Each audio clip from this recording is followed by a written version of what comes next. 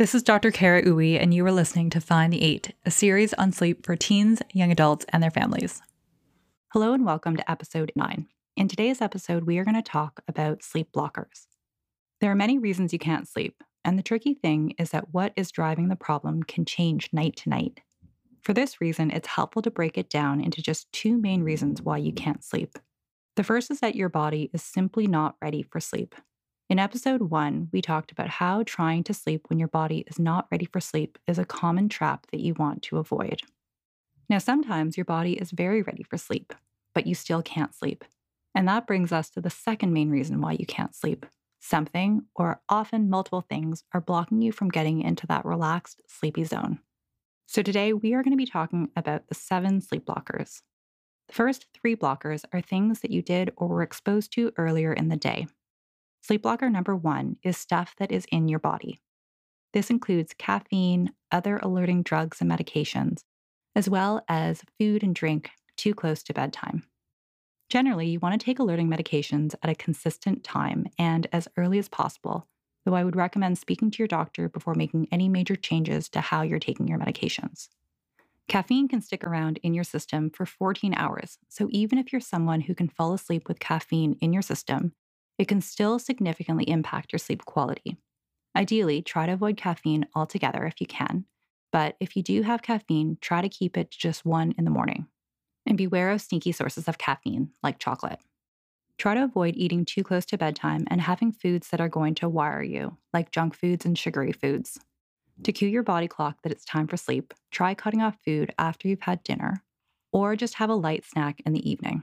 Eating too late can send unhelpful signals to your body clock and can contribute to the body clock being out of sync with when you want to be sleeping. Sleep blocker number 2 is light exposure in the 3 to 5 hours before sleep. Too much light in the few hours before sleep suppresses melatonin production and can both shift your body clock to a later time, as well as make it very difficult for you to get sleepy and have a good quality of sleep. As much as possible, reduce the amount of light you get in the few hours leading up to when you want to sleep. And listen to episode 6 on specifics on how to do this. Sleep blocker number 3 is alerting activities in the 1 to 3 hours before sleep. Your body and mind need a buffer and time to come down from that alert, on state that you need to be in during the day.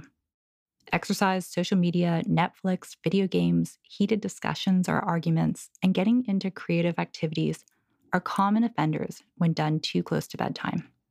If stopping these activities is hard, start small with just a 5-minute buffer before your bedtime, then build it up to 30 or 60 minutes or even longer if you can. Set an alarm to remind yourself to step away from these more alerting activities and put restrictions on apps or websites after a certain time. Brainstorm some enjoyable, non-screen alternatives that you can have on hand so it's easier for you to transition away from these activities, or try to reward yourself with a reward system. Having a set routine helps because you can just go on autopilot, and over time, a good routine can become a reliable trigger for that calm, sleepy state that you want at bedtime. If you want to learn more about setting up a bedtime routine, I cover this in the next episode. The rest of the sleep blockers are all things that are keeping you from sleep in the moment. Sleep blocker number 4 is a stimulating or uncomfortable sleep environment. If your room is too bright, too noisy, too cold, too hot, or too disruptive, it's really hard to relax and deactivate. Consider getting things like a white noise machine, a fan, a more comfortable pillow or mattress, blackout blinds, an eye mask, or earplugs. Talk to others in your household if they're disrupting your sleep. Sleep blocker number 5 is alerting cues. As discussed in episode 4, is your bed keeping you awake? If you've spent a lot of time awake in bed, you may be trained or conditioned to associate your bed with being alert, awake, and maybe also tense and anxious. If you're in bed and you can't sleep, get out of bed either right away if you're really alert or after no more than 15 minutes.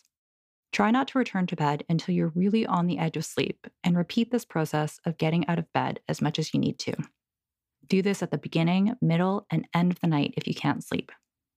This blocker is a tricky and sneaky one, but in my experience, if addressed, has the most powerful impact on sleep getting better. Sleep blocker number 6 is an active mind. It's difficult to relax and become sleepy if your mind is busy. There are a few key things that you can do when your mind is really active. The first, as we just discussed, is to get out of bed. Sometimes the mind quiets down with just this. The second is to try a capture of your thoughts, as we talked about in the last episode, what to do when an active mind is keeping you awake. Another strategy is to give your mind a task. Instead, to not give those worries or activating thoughts space to take hold and grow. You want to redirect your attention and thoughts onto an activity that you enjoy that is still going to allow you to deactivate. A lot of people will turn to Netflix to drown out worries or other thoughts like this. Though this can help in the moment, it also has the downside of all that light that you're getting from screens, and also whatever it is that you're watching tends to keep your mind awake to a certain extent. Ideally, it's good to have a few helpful activities on hand that aren't as disruptive for your sleep. We'll talk more about what you can do in these situations in episodes 10 and 11. Finally, sleep blocker number 7 is strong emotions and physical sensations. As you know, it's really hard to fall asleep and sleep well when you're stressed out, anxious, in pain, or excited. Sometimes the simple act of just noticing what you're feeling in the moment and naming it can be helpful. Learning how to regulate and respond to strong emotions and physical sensations in a helpful way can seem impossible in the moment, and we'll cover strategies in future episodes. But for now, you can try an app like Calm or Mindshift.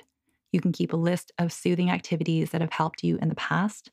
You can get your thoughts down on paper, or you can reach out to somebody supportive for help. So let's get to action. Ask yourself, which sleep blocker most frequently gets in your way? And what is the first bite-sized step that you can take to address it? Is this first step texting a parent to ask if they can help you optimize your sleep environment? Is it listening to the next episode on creating a good bedtime routine, or one of the other episodes that I mentioned?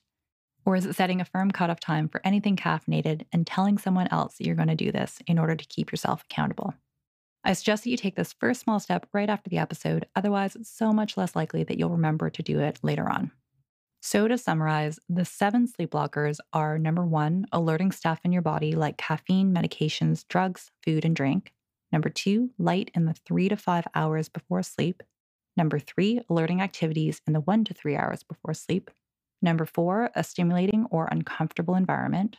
Number 5, alerting cues like your bed if you've spent a lot of time awake in your bed.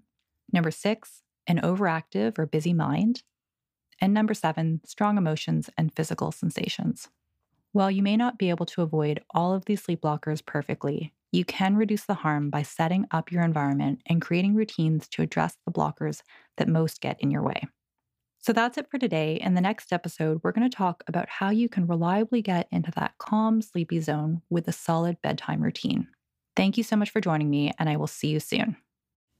Thank you for listening to this episode of Find the 8. If you found it helpful, please share it. And if you'd like more, please follow Find the 8 on Instagram and sign up for my free jumpstart guides at decodeinsomnia.com. DECODEINSOMNIA.com. Take care.